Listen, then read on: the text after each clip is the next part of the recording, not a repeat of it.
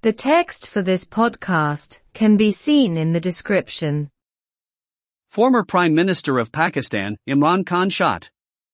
The former Prime Minister of Pakistan, Imran Khan, was shot in the leg in the city of Wazirabad in the east of the country this morning. Lámhacha Fríomhara na Pakistána, Imran Khan sa chos I gcathair Wazirabad in Oirthear na Tíre Maidin. He was giving a speech at a political rally at the time, when a gunman shot him. Bhí sé ag tabhairt óráide ag slógadh polaitíochta ag an am, nuair a scaoil gunadóir Oirthear leis.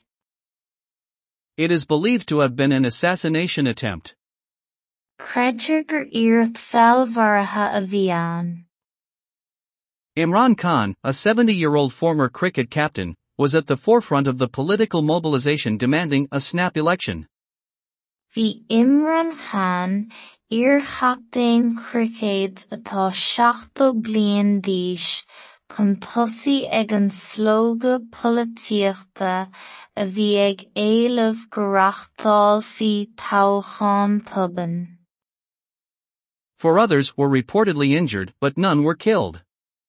Tuairiscítear gur gcuirtíodh 4 eile ach níor maraíodh aine.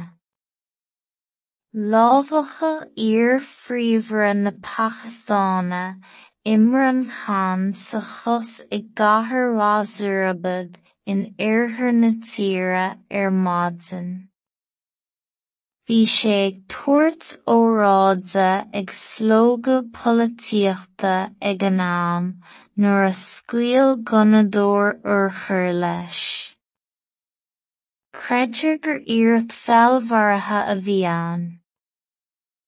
Bhí Imran Khan iarchaitheáin cricéad atá 70 bliain d'aois chun tosaigh ag an slógadh polaitíochta a bhí ag éileamh go reachtáil faoi toghcháin tobann. Tuairiscítear gur gcuirtíodh 4 eile ach níor maraíodh aine.